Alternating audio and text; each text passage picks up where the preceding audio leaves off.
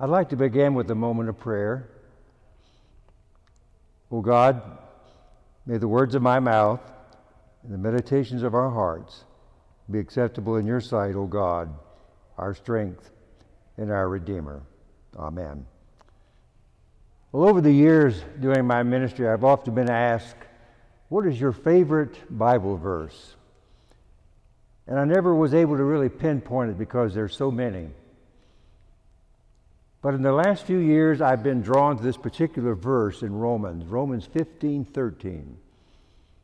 Now may the God of hope fill you with all joy and peace as you trust in him, so that you may be filled to overflowing with hope by the power of the Holy Spirit. Now, in the light of that verse about hope, I'd like to just share a few thoughts about living hopefully in this time of pandemic.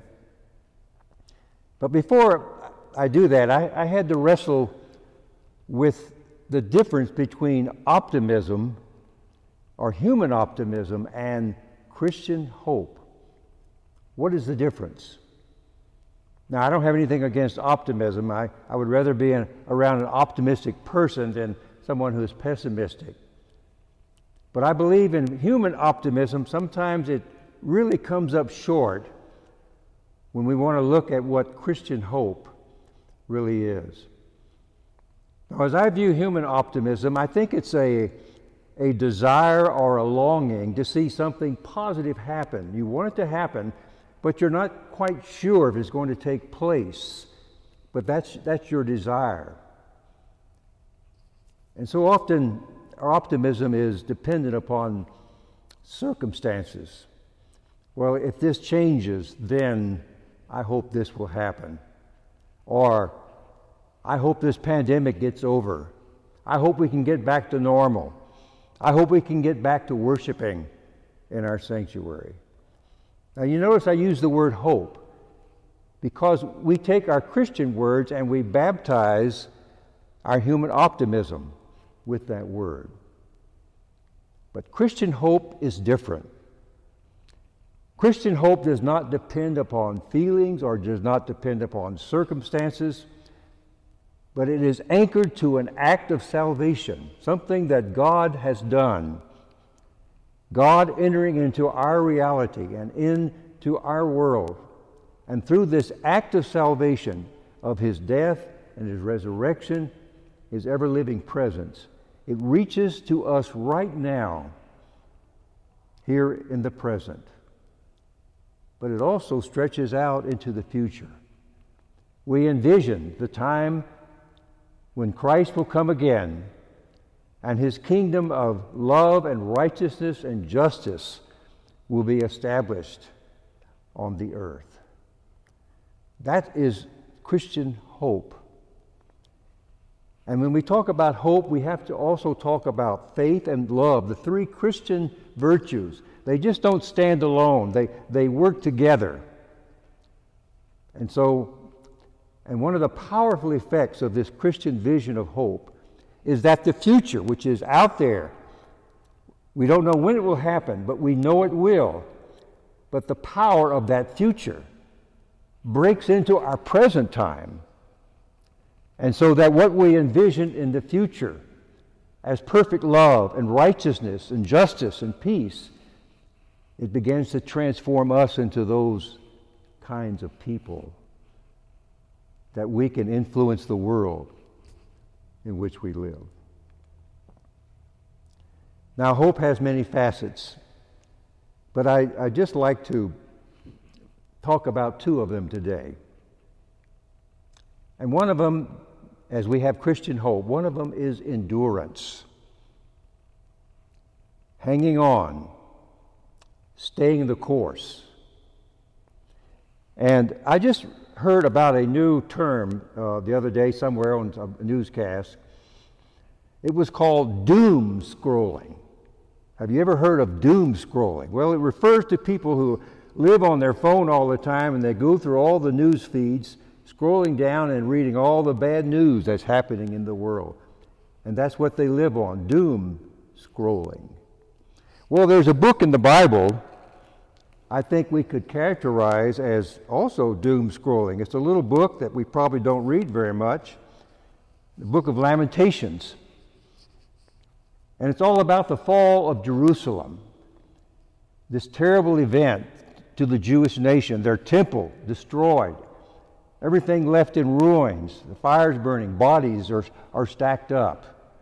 What's going on? And you read through this, and it's just one vivid description of destruction. But then all of a sudden, in the middle of this book of doom and Lamentations, we read these words: "Certainly the faithful love of the Lord hasn't ended. Certainly God's compassion isn't through. They are renewed every morning. Great is your faithfulness. I think the Lord is my portion. Therefore I'll wait for him. The Lord is good to those who hope in him, to the person who seeks him." All right in the middle of this devastation and this doom and destruction, all of a sudden there is a light of Christian hope, of people who are waiting for God to work. Now, those circumstances didn't change. Jerusalem fell and the temple was destroyed, but the Christian hope still continued to go on. Well, this past week, we lost a great American, a man who was the child of an Alabama sharecropper, who went all the way from that to the halls of Congress, and he was called the conscience of the Congress. I'm talking about John Lewis. As I began to read and discover a little bit about his life, I wondered, how in the world did he do that? Being willing to be arrested, I think 45 or 50 times, taking physical injury. The time he went across the bridge in Selma, cracked on the head and sustained a fracture. How could he keep on going? How could he smile? How could he continue in that work?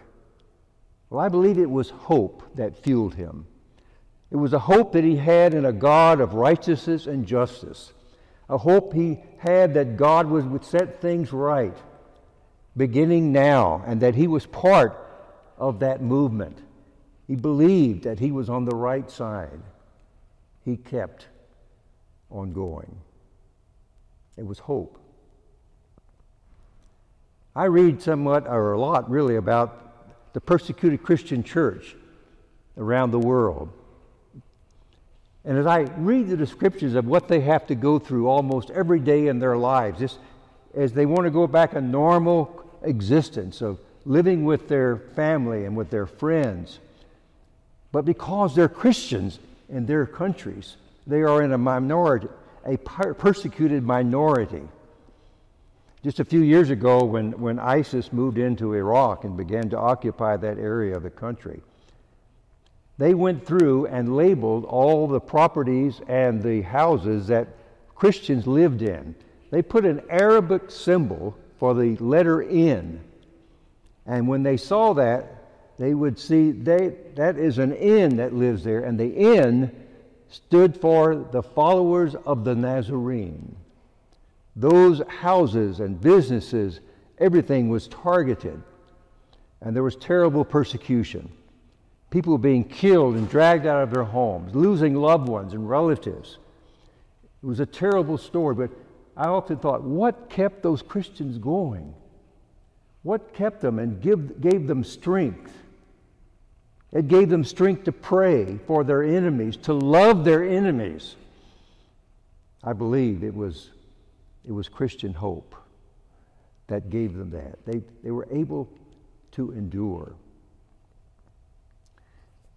Roy Fairchild has written a book I read, and I have had it for several years, called Finding God Again. And he talks about a colleague that told him this story that happened to his friend. He said that he was in Austria in a small town, and he was suffering from illness and depression, and he decided that he wanted to go to Vienna to meet some friends there. Well, he spent almost all his money getting there, and when he got there, he arrived late. and his friends were nowhere around.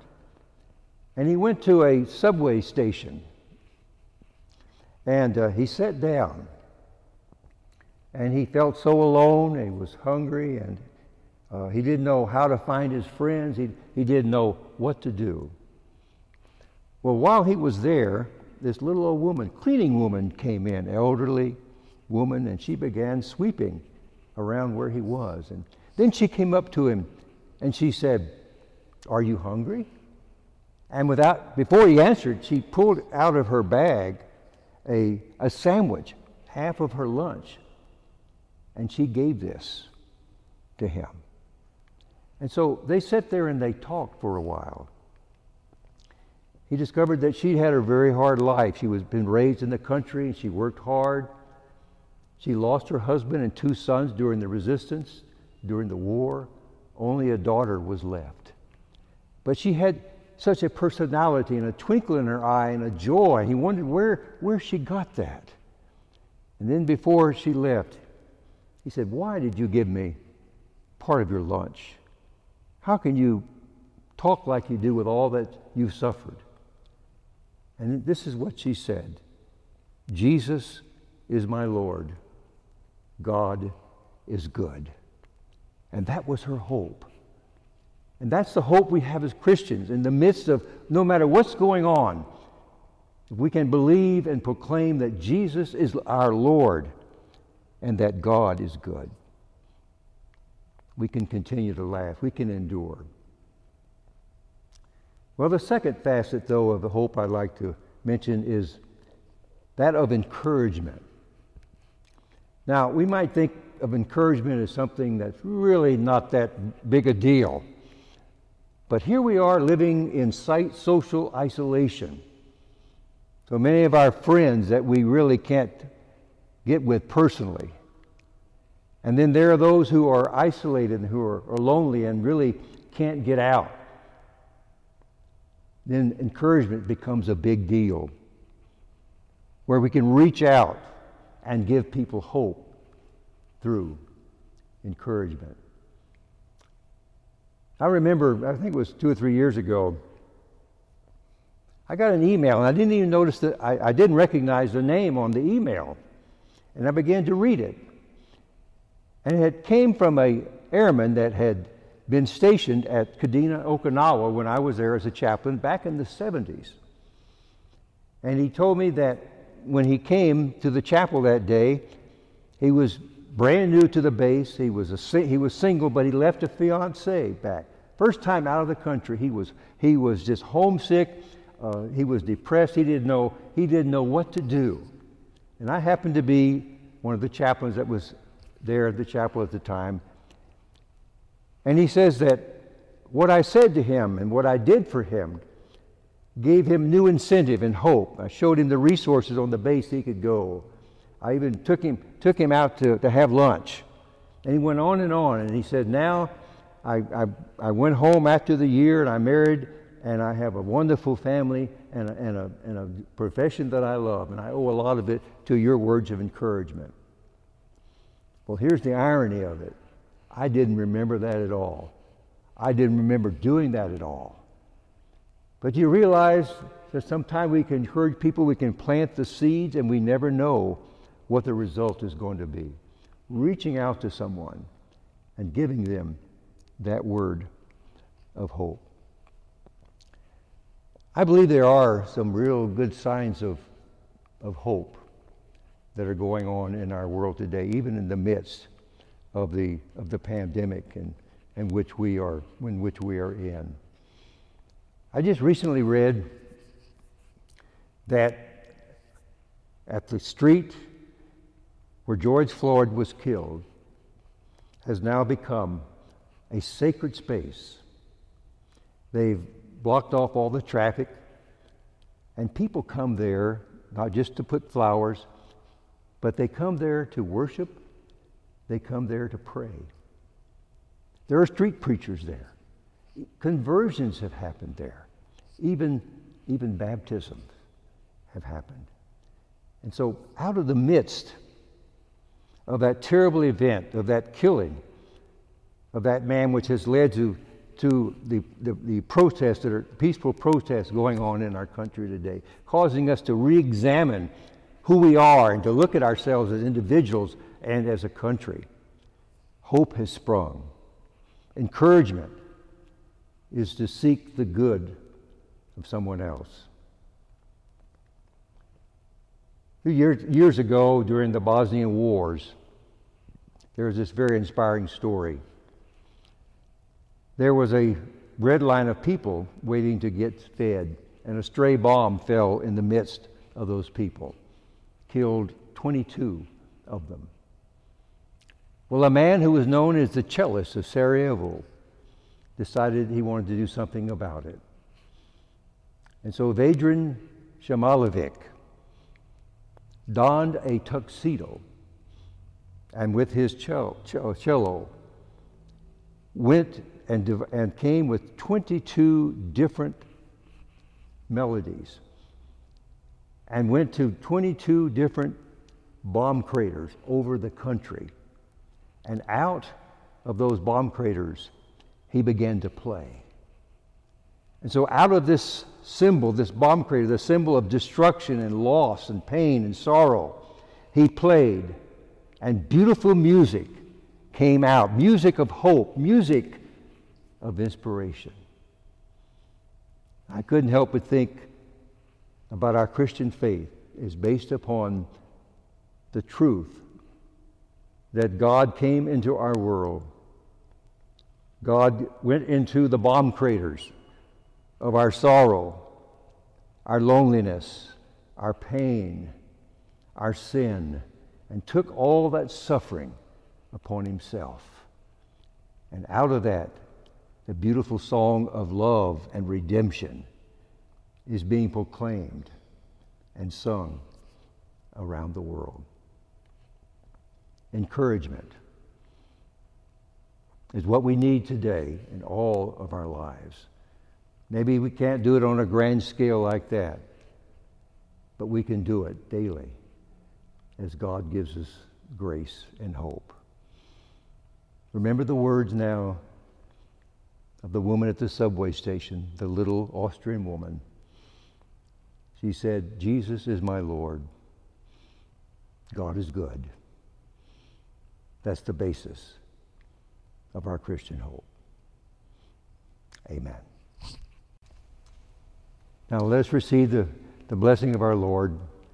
And now may the God of hope fill you with joy and peace, overflowing and abundantly through the power of the Holy Spirit. Amen.